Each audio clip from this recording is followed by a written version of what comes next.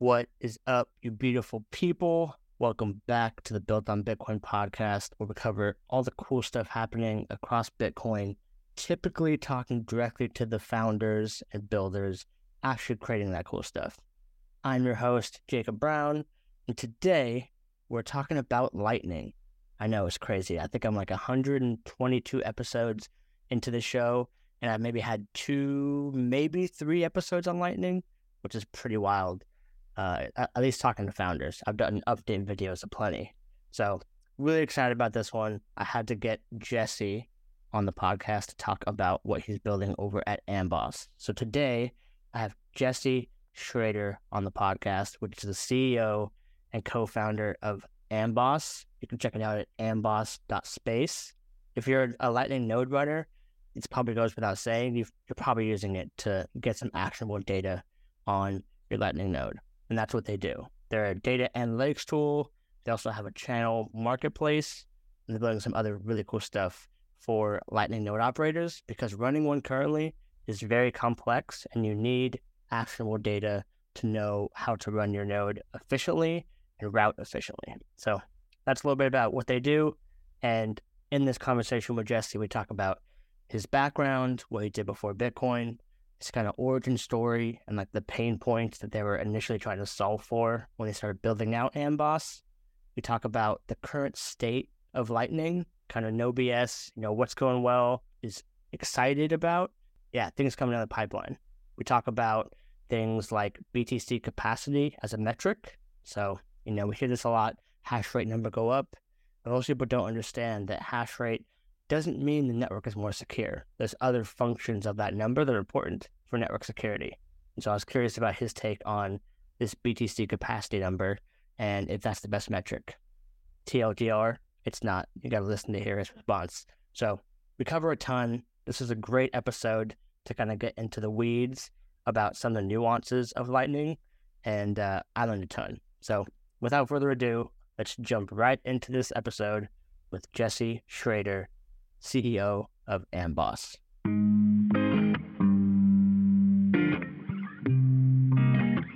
Welcome to Built on Bitcoin.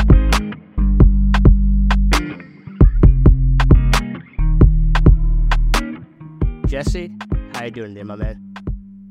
Doing great. How are you? I am fantastic.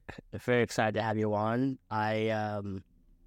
Not sure how well you know this podcast, but I started as a Stacks podcast and expanded to Bitcoin broadly. But one of the topics for some reason I haven't covered enough is Lightning for whatever reason. And so very excited to have you on to kind of talk about Lightning, talk about Amboss, and being a Bitcoin founder. That's one that doesn't get talked about enough. Kind of like crypto gets all the love, all the VC money is going to that side of the pond, and not enough goes and talks about the Bitcoin side. So, ton to discuss. Certainly. But maybe just to start off, for people who don't know you, just a brief background of yourself. Sure. Yeah. So, my background is environmental engineering, and let's see, I got really excited about Bitcoin in 2017, and wanted to buy some gifts for my family, and ended up paying really high transaction fees, and that pushed me into Lightning, where I was early hobbyist in 2018 and 2019, kind of figuring out the technology and breaking things upon occasion and providing feedback. So really, I come to it as a user. Before I really got into Bitcoin, I had jobs doing answering questions about class action lawsuits in like a call center scenario, and most of those were against banks. So it was really deeply understanding and empathizing with some of the problems where like you can't really control the policies that a bank may implement, but that affects you as a person. So I didn't like to see those policies being implemented, and I was looking for an alternative. And I didn't find one until Bitcoin. And then that really pushed me down the rabbit hole. Andreas Antonopoulos was a big guide on understanding the technology and also some of the opportunities like Lightning Network to kind of show a path forward. And of course, Saifedean was very helpful at understanding the time preference element of things, which was just a great framework of how the world should develop. Yeah. So it sounds like so your initial entry point or fascination with Bitcoin was on the kind of like not freedom tech, but like being able to solve some of the problems that you saw in your everyday life with your kind of like Web 2-ish job with like abuse of the financial system. Yeah, I mean, this was definitely like traditional type job, working in a call center, but just understanding some of the issues. Like, I mean, I studied environmental engineering because I wanted to use like technical approaches to solve real human problems, and a lot of those are natural systems. So like, how do you arrange technology, and what do you need to understand from like a confusing mess of operations and actually be able to solve a human problem. So I definitely like take an engineering approach to a lot of the things I encounter. We're gonna dance around in this conversation, so I'll take hard left turns. Apologies, but you mentioned that you wanted to gift them to people for, I think you said Christmas, and I'm curious how back then were you doing that like tactically? Because I try to do that too, where I'll owe someone dinner, and I'll pay it back on Cash App through Bitcoin, and I'm like, I know they're just gonna sell it, and sometimes they'll be like, hey man, can you just send me cash, like please? I don't know what to do with this thing. But it's like my way of like, come on, please, like slowly orange fill.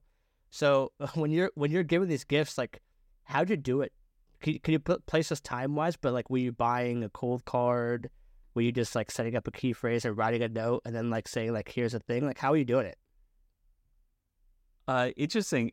Yeah, my actual like buying gifts with Bitcoin was making actual purchases, and so like the purchases themselves were like, it was like buying Bitcoin on Coinbase and then sending it, like, let's see, I withdrew to like Electrum and then actually tried to send it over to overstock.com, and overstock.com had like a 15-minute window with which to actually get the transaction confirmed.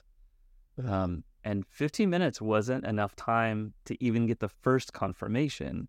And this was in late 2017 for Christmas. And so the fee market was insane. So it was about $60 to make an on-chain Bitcoin transaction. And I was having to pay next block fee rates in order to get that transaction confirmed within that 15-minute window. So that was really rough UI for actually making purchases.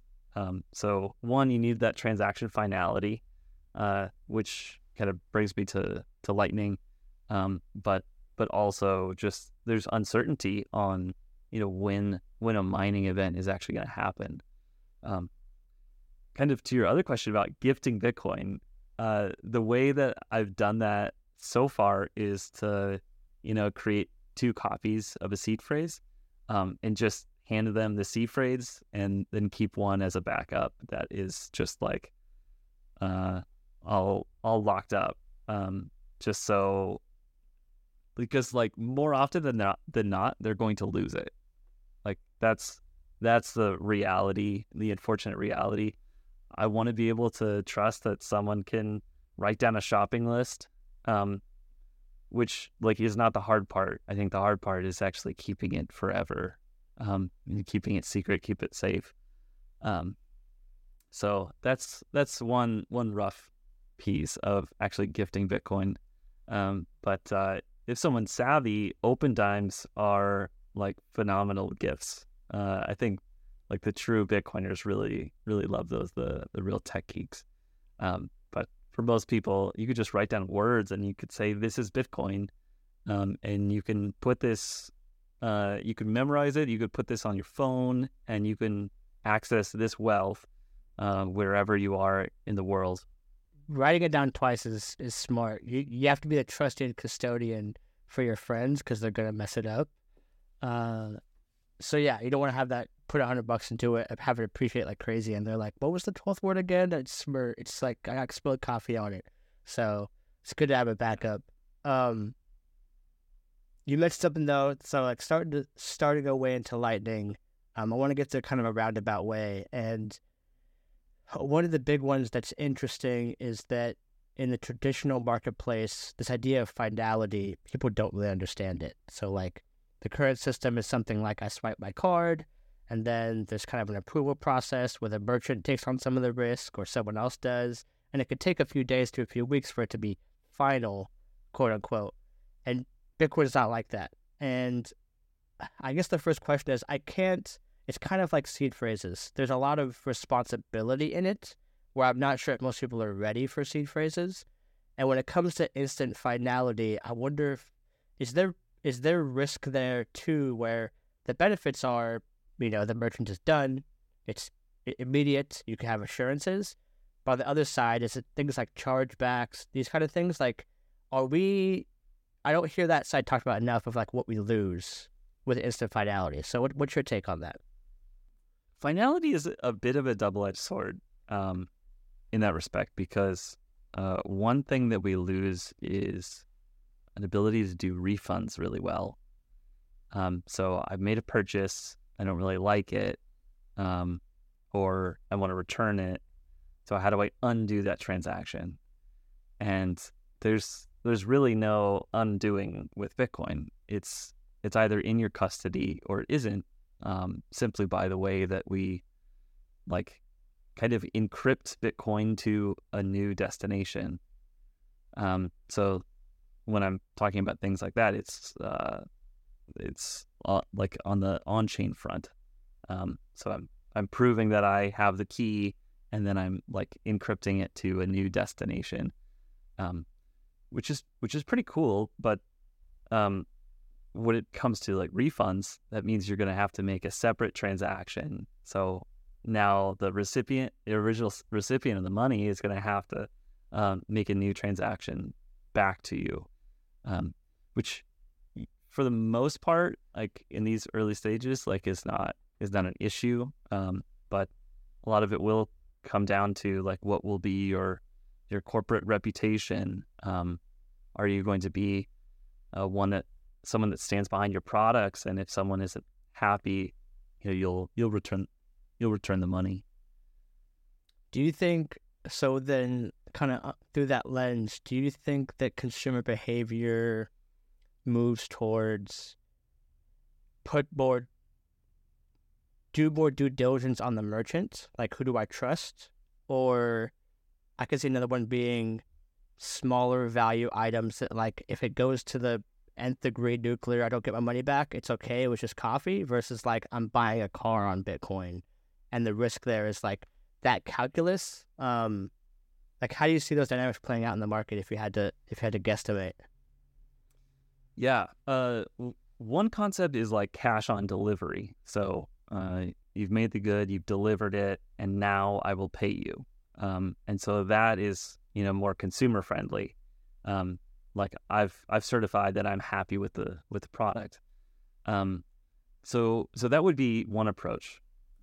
The other would be more merchant friendly. It's you pay, and then I'll deliver it to you, and then you'll receive it later. Kind of a hybrid approach is one that we're applying with Magma, our Lightning marketplace, which is a non-custodial escrow of sorts. So it helps ensure that like there are certain obligations that a provider must fulfill, when they're going to sell you a Lightning channel. And so once we have verified it, like as a neutral third party in this, then the payment can be processed.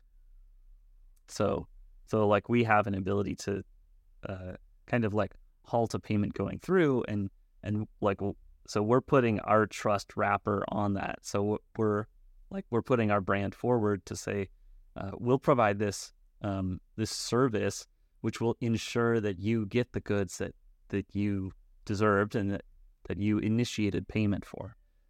But the actual payment hasn't happened until you actually get everything that you requested. Interesting. Okay. Yeah, that makes sense. And yeah, the cash delivery also, that's clear. Okay. Cool. Then I want to start making our way towards Amboss. I'm curious how like you've been in Bitcoin for a while, and you were pretty early to Lightning. What was the first pain point that you were like really solving back then when you started to build out Amboss? One, like we had to learn a bit what the pain points were, but a couple of things that we ran into, like dealing with the command line interface.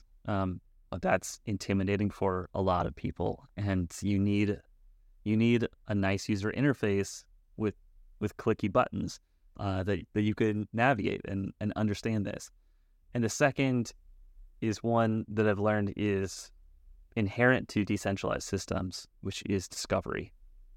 So how do I know who to connect to? And now that there are so many possible options, like I need to make the right decision here, and find the best people to connect to, because each of those connections costs money. So like if you can imagine that you're using LinkedIn, like the professional networking site, and each of the connections that you make is going to cost $10. So if that's the case, you're going to want to do research on like who these connections are. Like, are they worth my time? Like what's in their resume? Like, who are they connected to? Before I actually even want to invest in making that connection.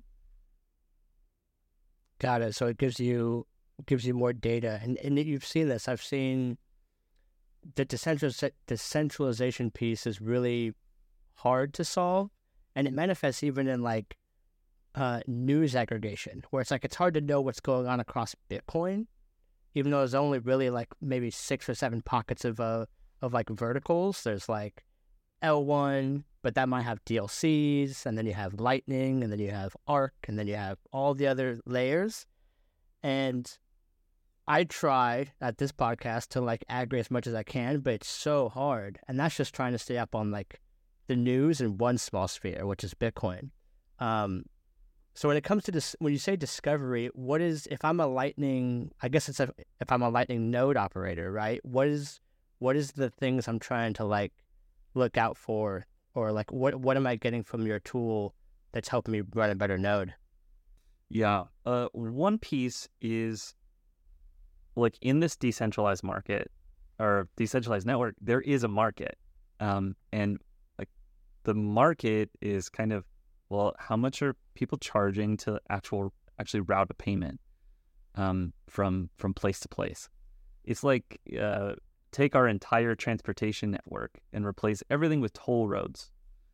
So how do you get from point A to point B and spend the least?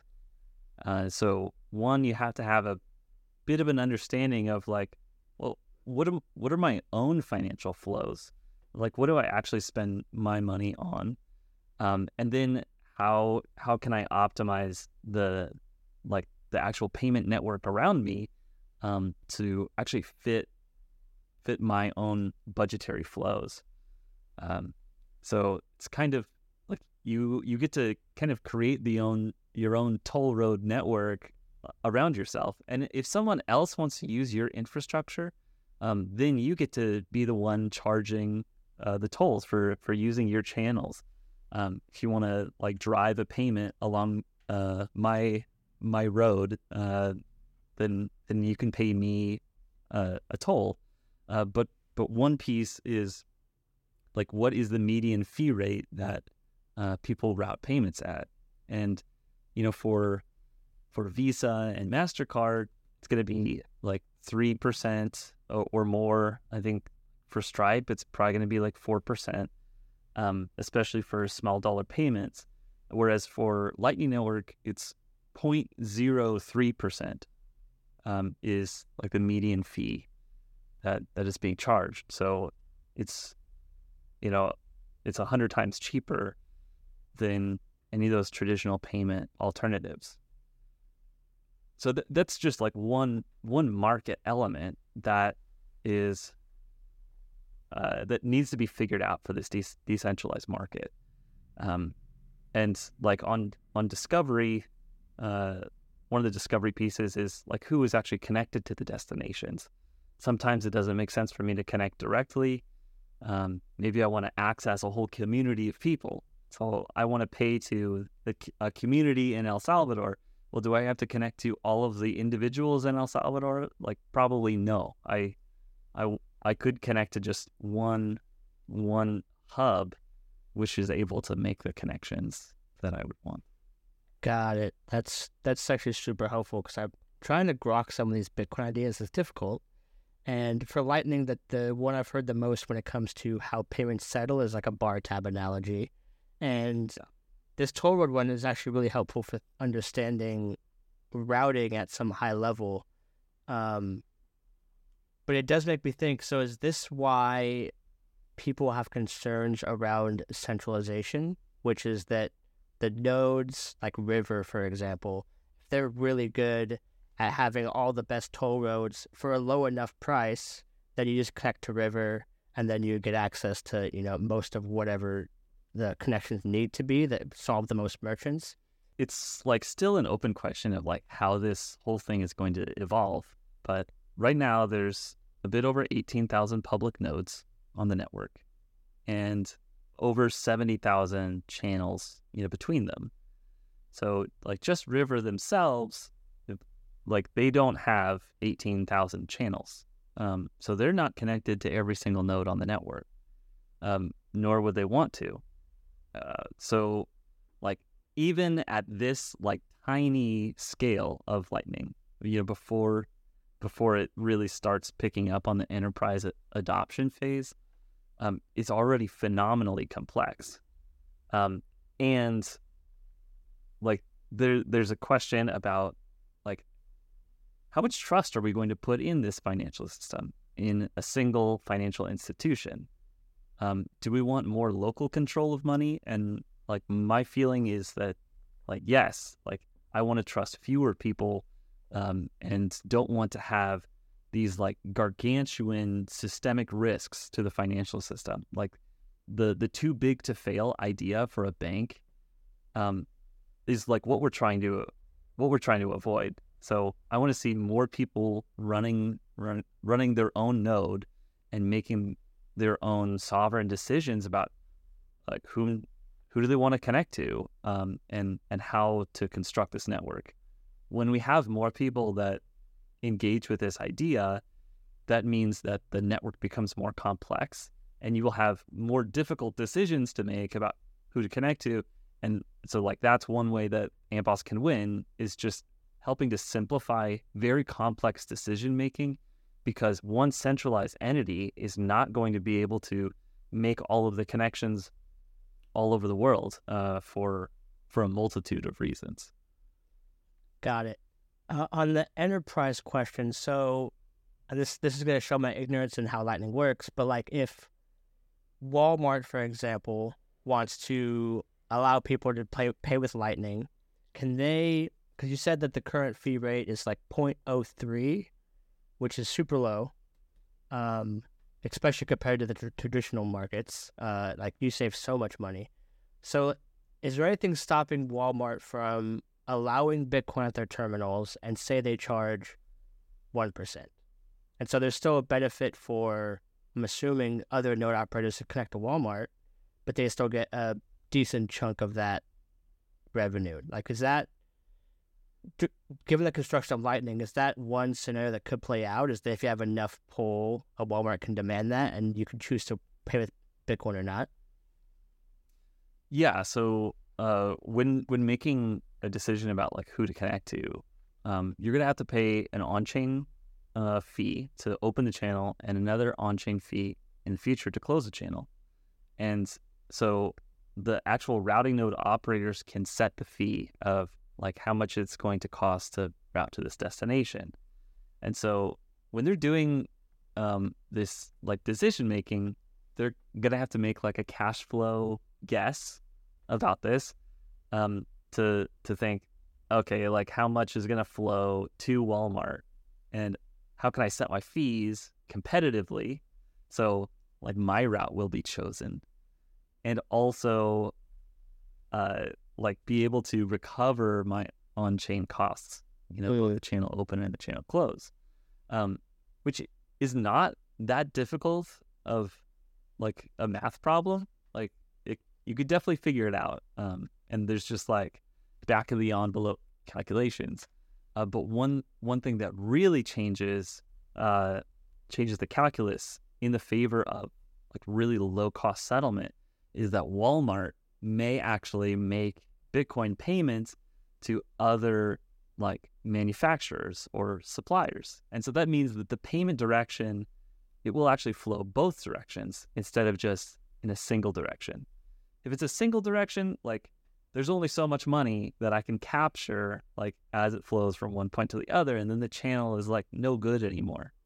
But if Walmart starts like kind of a domino effect of a circular economy, then there's no reason that this infrastructure ever needs to change, because the payments will just flow back and forth, and I'll be able to recoup my on-chain expenditures like without issue.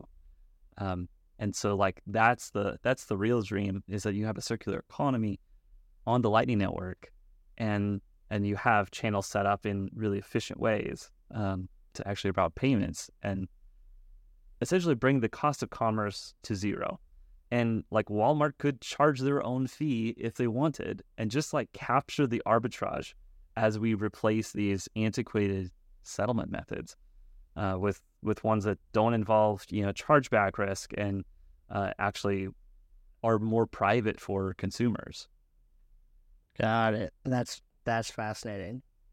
Okay, I want to take one step up. I'm curious, because you're so close in the Lightning environment, what's your pulse on the current state of Lightning? Kind of like what's going well, what's working, what's BS, what's on the horizon? Like, what are you saying? What are you bullish on? What are you bearish on right now?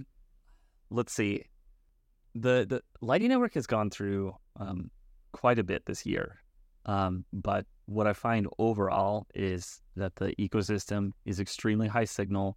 There's, as far as like real solutions to scams, we're extremely heavily weighted on the real solution side. That we're looking at on and off ramps. The ecosystem is building out. Still an open question on like how the regulatory environment is going to shape up. But then on protocol development, it's really solid. I'm like very excited about Taproot assets, and because I think a lot of people are uncomfortable with Bitcoin's volatility, and also like where can I buy things with Bitcoin if I'm holding Bitcoin.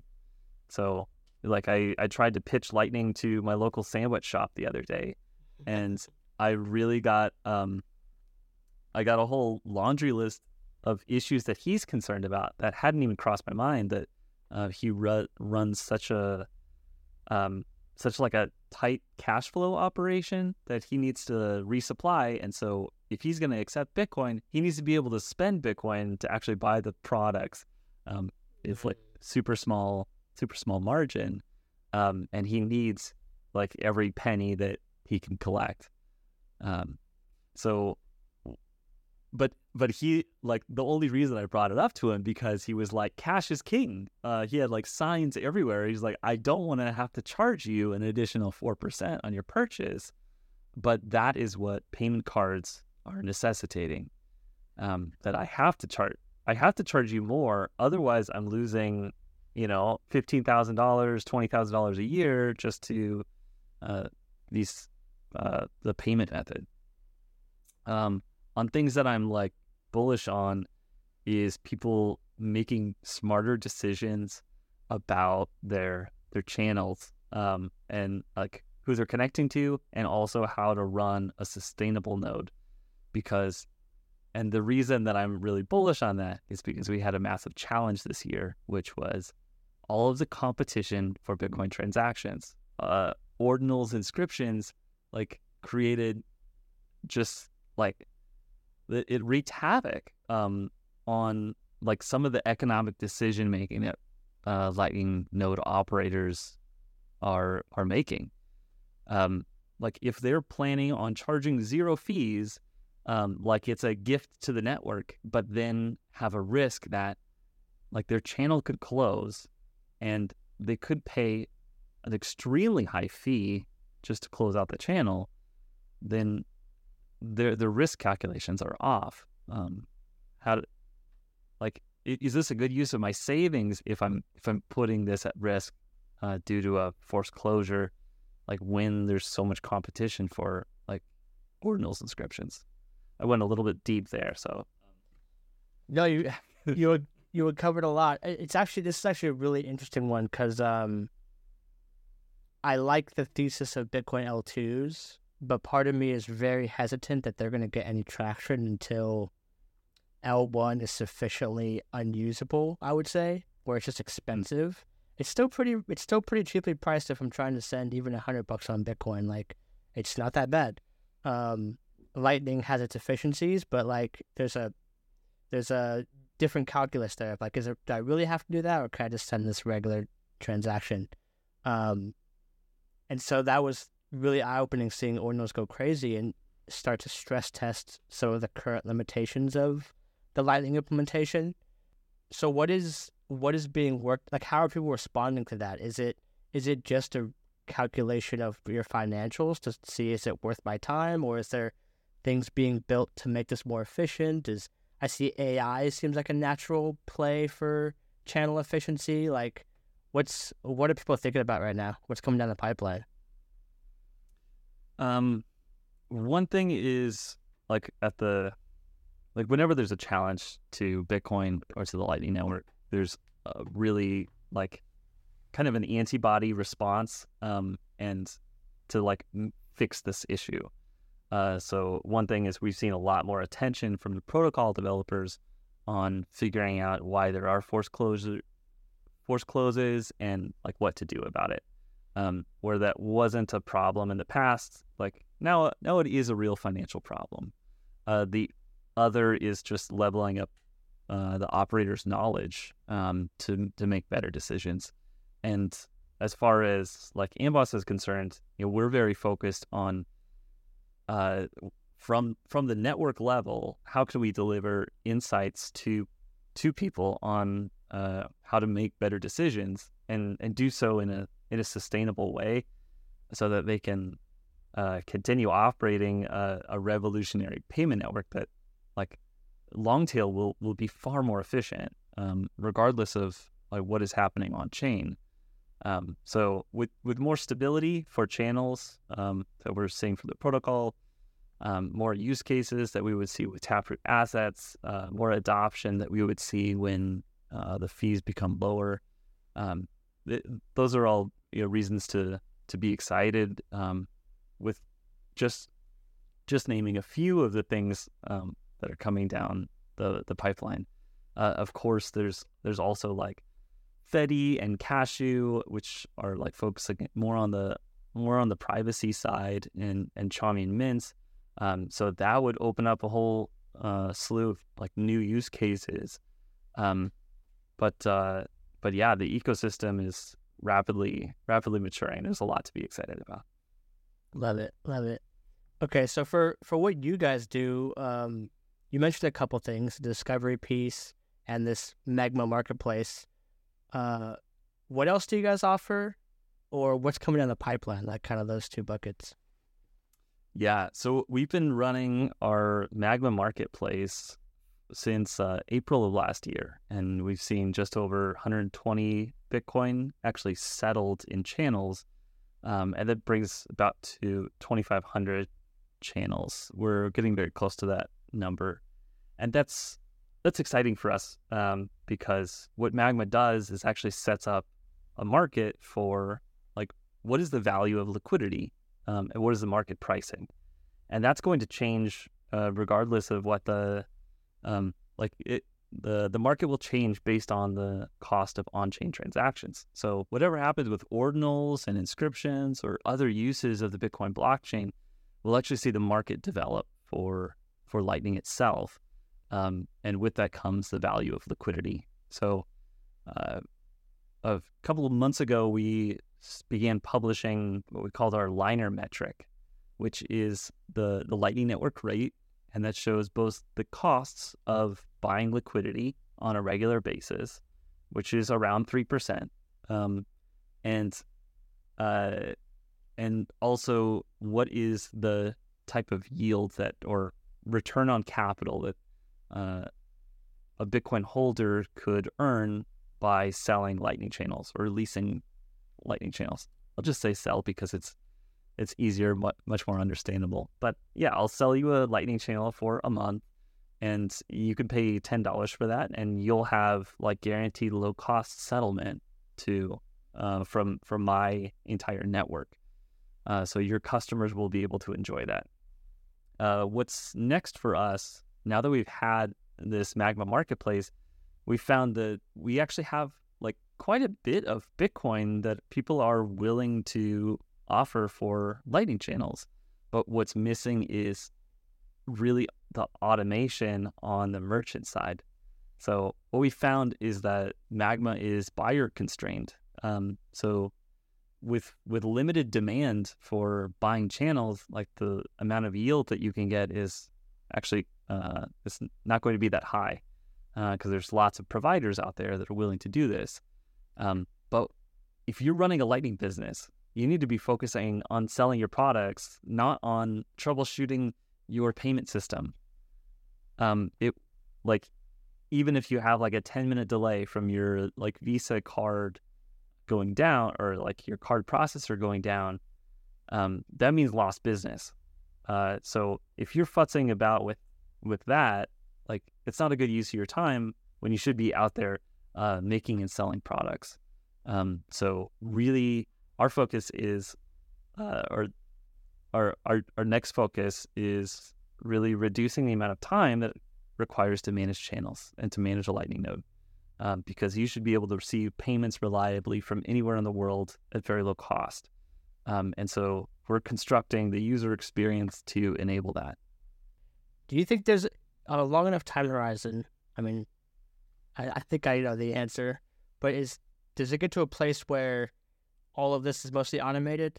Like for Stripe, you're trusting one company, but like anybody can just take payment for anything. Shopify too. Like I could spin up a storefront for nothing and immediately start selling things. So it sounds like there's still a big burden to manage this, especially as you scale.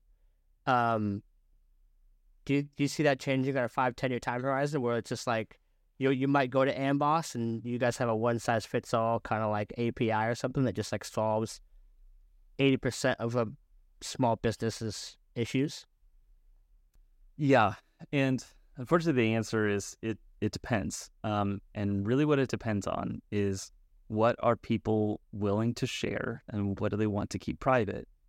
Because what I have when I run my own node is I have complete control over it. I have the private key, and that allows me to make all of the decisions about how this piece of hardware and software operates. When I want to go more automated, that may mean that I'm giving up control to someone else. So I'm delegating things. Now, another way is like if I want to get insights about something, what we're seeing in a recent trend is people are handing away their view-only macaroons. So that means like someone that has the view-only macaroon can see every single thing that is happening in your node. And people are handing this away just to get additional insights about how to run their Lightning node. Now, we've taken a different path, which requires less data and gives you a little bit more incremental control over what is the actual data that you're sharing versus like what are you keeping private to yourself. So we announced like a feature about a year ago, which was channel balance sharing. So I can communicate to Amboss, or I can even choose to make it completely public, like what is the actual balance of my channels. And if you hand over your view-only macaroons, not only are you giving that information, but you're giving everything about like your payments, your invoices, all of it. And so you should closely guard that if you believe that like surveillance is a concern and you think that privacy is paramount. So we can deliver like incredible tools to end users and to node operators. But the real question is, are they going to just make a decision that privacy doesn't matter and we end up in like a Venmo type situation where like all of my payments are not only shared with a huge corporation, but also shared publicly, which like it boggles my mind that people would share that amount of payment information when all of this is like, all of that payment information is ripe for machine learning meta-analysis. So, and like what's currently happening with traditional payments is like, I swipe my Chase card and like, it's like Chase is going to sell the information to an advertiser to sell me more relevant ads. That's the business model there. But like for us, like if you give us additional information, we'll provide the highest quality of service that we possibly can, given the limited amount of information that you have. And we've enabled features so you can have fine-grained control over what you share and what you don't. If you decide to share more, like we will be able to provide a higher quality of service. But if you choose to keep that private, we won't be able to. It's like your doctor's entire like diagnosis of you is like based on a picture of you. Like we'll be back in like COVID doctor visits days where, you know, it's like, oh yeah, I'll show you something. Can you look into my eye? Like, do I have something in there? And then they're just gonna say like, come into the doctor's office because like we actually need to take a closer look. It's just not as effective as a diagnostic tool if you don't share some level of data. But then like what we're left with, if you don't share anything, is one, a ton of guesswork, and like also very difficult UI. Like you have to be an expert. And I think the reality of this is like people are not going to be payments experts. This is a very select few of people that care deeply about how money works and how payments operate. That makes a lot of sense. Quick note for context. What's a macaroon? I heard you drop that word a couple times. A macaroon is kind of like a permission set, and the macaroons are like also getting better. So like maybe I could say this macaroon allows you to access my node during these hours and can sign transactions that are like this size of Bitcoin. So like you're allowed to like, if it's super fine grained, be like, okay, you're an account manager, or like you're an accountant, and so you'll be able to view all of my transactions. But for someone like maybe like just operations, and maybe they just need to know like what's the general node balance? Do I have enough liquidity to continue to receive payments? And they don't need to see every single transaction. They just need to know that the thing is functional and that it's meeting their service level requirements. Got it. Like a great name for something that doesn't sound anything like a macaroon. Macaron is the little cookie. It reminds me of my Android days when I was like flashing my ROM like every week, and it was like Eclair and Frosty, like all the ROM names were like delicious things, and it's just like, okay, I'm supposed to be changing my phone software. Now I'm hungry. This is getting weird. Same with macaroon. Uh, okay, couple more questions. I want to start to bring this to a close. One I'd love to get some more clarity on is people look at certain metrics and they think that they're good because they go up. Hash rate would be one, which is like, it's you have to look at it bracketed by the cost of electricity to really know the cost of like producing that hash and how secure the network is. Number go up on hash rate is not necessarily mean more security. And I've heard it's the same with BTC capacity on the Lightning Network. So I'm curious if is that true, where it's like that number go up is good, or if we are more efficient, there's a local median that might be lower than what is today, but we're actually doing more payments. So is that correct? No, I really don't like capacity as a metric for Lightning Network success. I would look at Lightning nodes and public Lightning nodes as kind of a metric of success. That means people are taking self-custody, and that's provides long-term sustainability for the network. What we saw recently is capacity of the Lightning Network fell off a cliff because it was primarily because River was doing channel maintenance, and they actually closed a lot of channels that were no longer functional because they had payments only in one direction, and all of the liquidity was used up. And so when like you're searching for a route to make a payment, like a lot of those channels, like you couldn't actually make a payment through those anymore. They were essentially dead. So River closed those old channels, and that's like a great thing for maintenance of the network and having higher payment success for this network. And that like payment success rate would be a much better metric when we're competing against Visa, MasterCard with 99.99% reliability, whereas Lightning Network may only be at like 60%. And we would want to see that much higher. But capacity itself, it can go down, and that will be a good thing. That means payment success will likely go up. It doesn't mean that River is afraid of Lightning or thinks it's a dead technology. In fact, they're investing far more resources into it because it's such an important technology for the future. Got it. I like that payment success rate. That makes a lot of sense.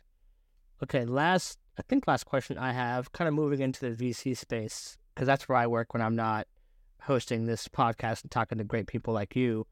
And for people that don't know, there's been hundreds of millions deployed into crypto every year, and that includes Bitcoin.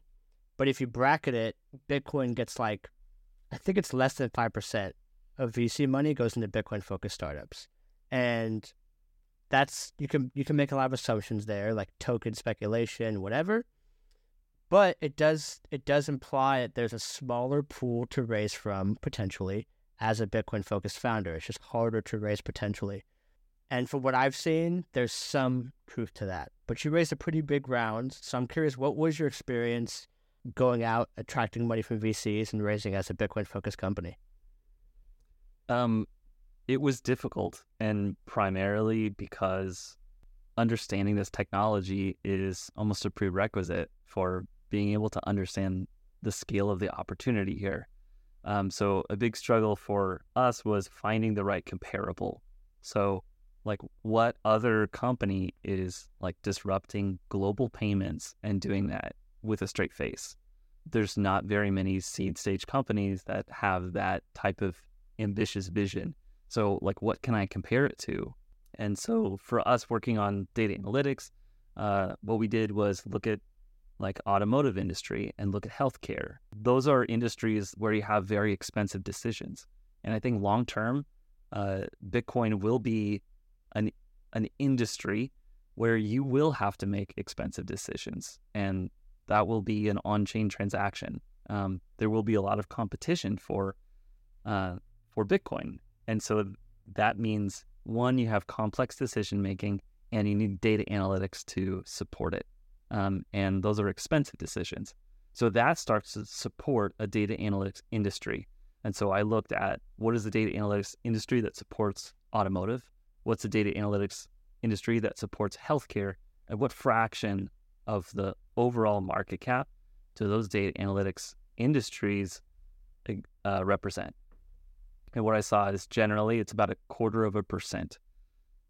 So when we're looking at the types of payments in the world that are going to be disrupted by Bitcoin payments, remittances is obvious. So this is $580 billion that is transacted every single year through remittance providers. Already, that's a massive industry. We only want 0.25% of that. And that already represents a multi-million, if not billion-dollar industry right there. Now, when you're looking at global digital payments, this is $9 trillion every single year that are made. I see Lightning as like an obvious solution to this. We have a lot of things to build there, but the technology is sound. The finality, we've essentially removed the ability to have trust with our peers, and it's very resistant to like systemic risk. And I don't see that with any of the other alternatives. So when I'm like presenting that, this is a bold vision, and that for the VCs that can understand that and grok that and see that Bitcoin is stable, relatively unchanging, and then Lightning is the real rocket fuel to help it disrupt payments, then it starts to make a lot more sense to VC partners. Got it. That's very interesting. Yeah, because there's for kind of founders listening, if they haven't fundraised yet, it's always hard to talk to VCs because if it's too easy to understand, they either assume like the market's too small or someone's already done it. And if you go too far into like the willy-nilly like pipe dream, that's exactly how it seems. Like it's too early, and so you're always threading this line. And so yeah, I like your characterization because if you look at it as 9 trillion in payments settled every year, even 1% of that being taken by Lightning is 900 million, which is still massive. So that's an easy sell. Any advice for founders who haven't gone through this process yet and they want to fundraise that you would bestow on them? Let's see. Y Combinator is great, but they're not right on everything. And get a network of founders that are willing to advise you, to help you shortcut some of these things, find the right books to read. And like what you have as a founder is like equity in your company. So you can actually grant that to advisors to help keep them incentivized, even a small portion of this to actually support you and be help you shortcut a lot of things, because like the scarcest resource that you have is your time as a founder to actually maintain all the operations, understand what's happening in the industry, in the market, and actually be able to make decisions and put out product. Because like we've been following a very like lean startup methodologies where like we have to ship in like a minimum viable product here, and show that we have like the traction and we have the momentum to create the $1 billion business that we're planning to make. That's great. I love it. Cool. I don't have any more questions. This has been fantastic. Any closing thoughts or things you want to kind of riff on before we close out? I think that's about it for me. It's talking to you has been great, and I would love for people to check out Amboss.space. And as we automate Magma, I'd love for people to try that out and start supporting this like decentralized operators that are making a whole payment system possible that has incredible potential to just improve people's lives. Kind of like what has been the theme of this past year is like inflation, and like bringing down inflation. But whenever there is inflation, like think about the payment system that is taking 3% of it. If your margins are super tight on all these products that you're selling and you're having difficulty making ends meet, just think about how much money is being wasted on an inefficient payment system. That payment method is being baked into all of our prices. They're not showing you how much the merchant is having to pay for this. They're just kind of abstracting that away and increasing the prices. But you as a consumer don't have to pay that all the time. You don't have to have that additional loss, and we can move to a more efficient society by improving the payment system. I love it. Yeah, it's always shocking to me how few people, when I ask them, have actually used Lightning. It's just still that early. And when you use it, it's freaking magical. Like, it goes from your phone to I see a balance on Stacker News in no time flat, and I can just go zap things away. So it's truly amazing. And the first step is trying Lightning. So a call to action to people, go out there, take a little sliver of your Bitcoin holdings. You still hodl the majority, and go spend it somewhere. Just do something small with it. But then if you start running a node, you're probably going to be using Amboss for some of your stuff to keep yourself in the best standing. So yeah, I'll drop all the links below so people can be in the loop when the time comes. But man, Jesse, thank you so much for coming on. This has been fantastic. It's a real pleasure, Jacob. Thanks. Thank you for listening this far into the episode. If you found it enjoyable, please do subscribe on whatever platform that you're listening on. YouTube does me a huge favor to and subscribe. Find me on Twitter at Jake Blockchain. Show me some love. I reply to every DM. And if you are a Bitcoin builder that is kind of at this forefront of building new use cases, whether it's L1, Lightning, Stacks, Rootstock, Rollups, Ordinals, BRC20, I want to talk to you. So when I'm not doing this podcast, I am the sourcing partner at the Bitcoin Frontier Fund, where we invest in Bitcoin startups at the earliest stages, give you access to whatever you need, whether it's legal, product, fundraising help, as well as capital. So love to talk to you. You can hit me up. Again, find me on Twitter at Jake Blockchain and shoot me a DM. I'll read everything. Love to talk to you guys. All right. Peace.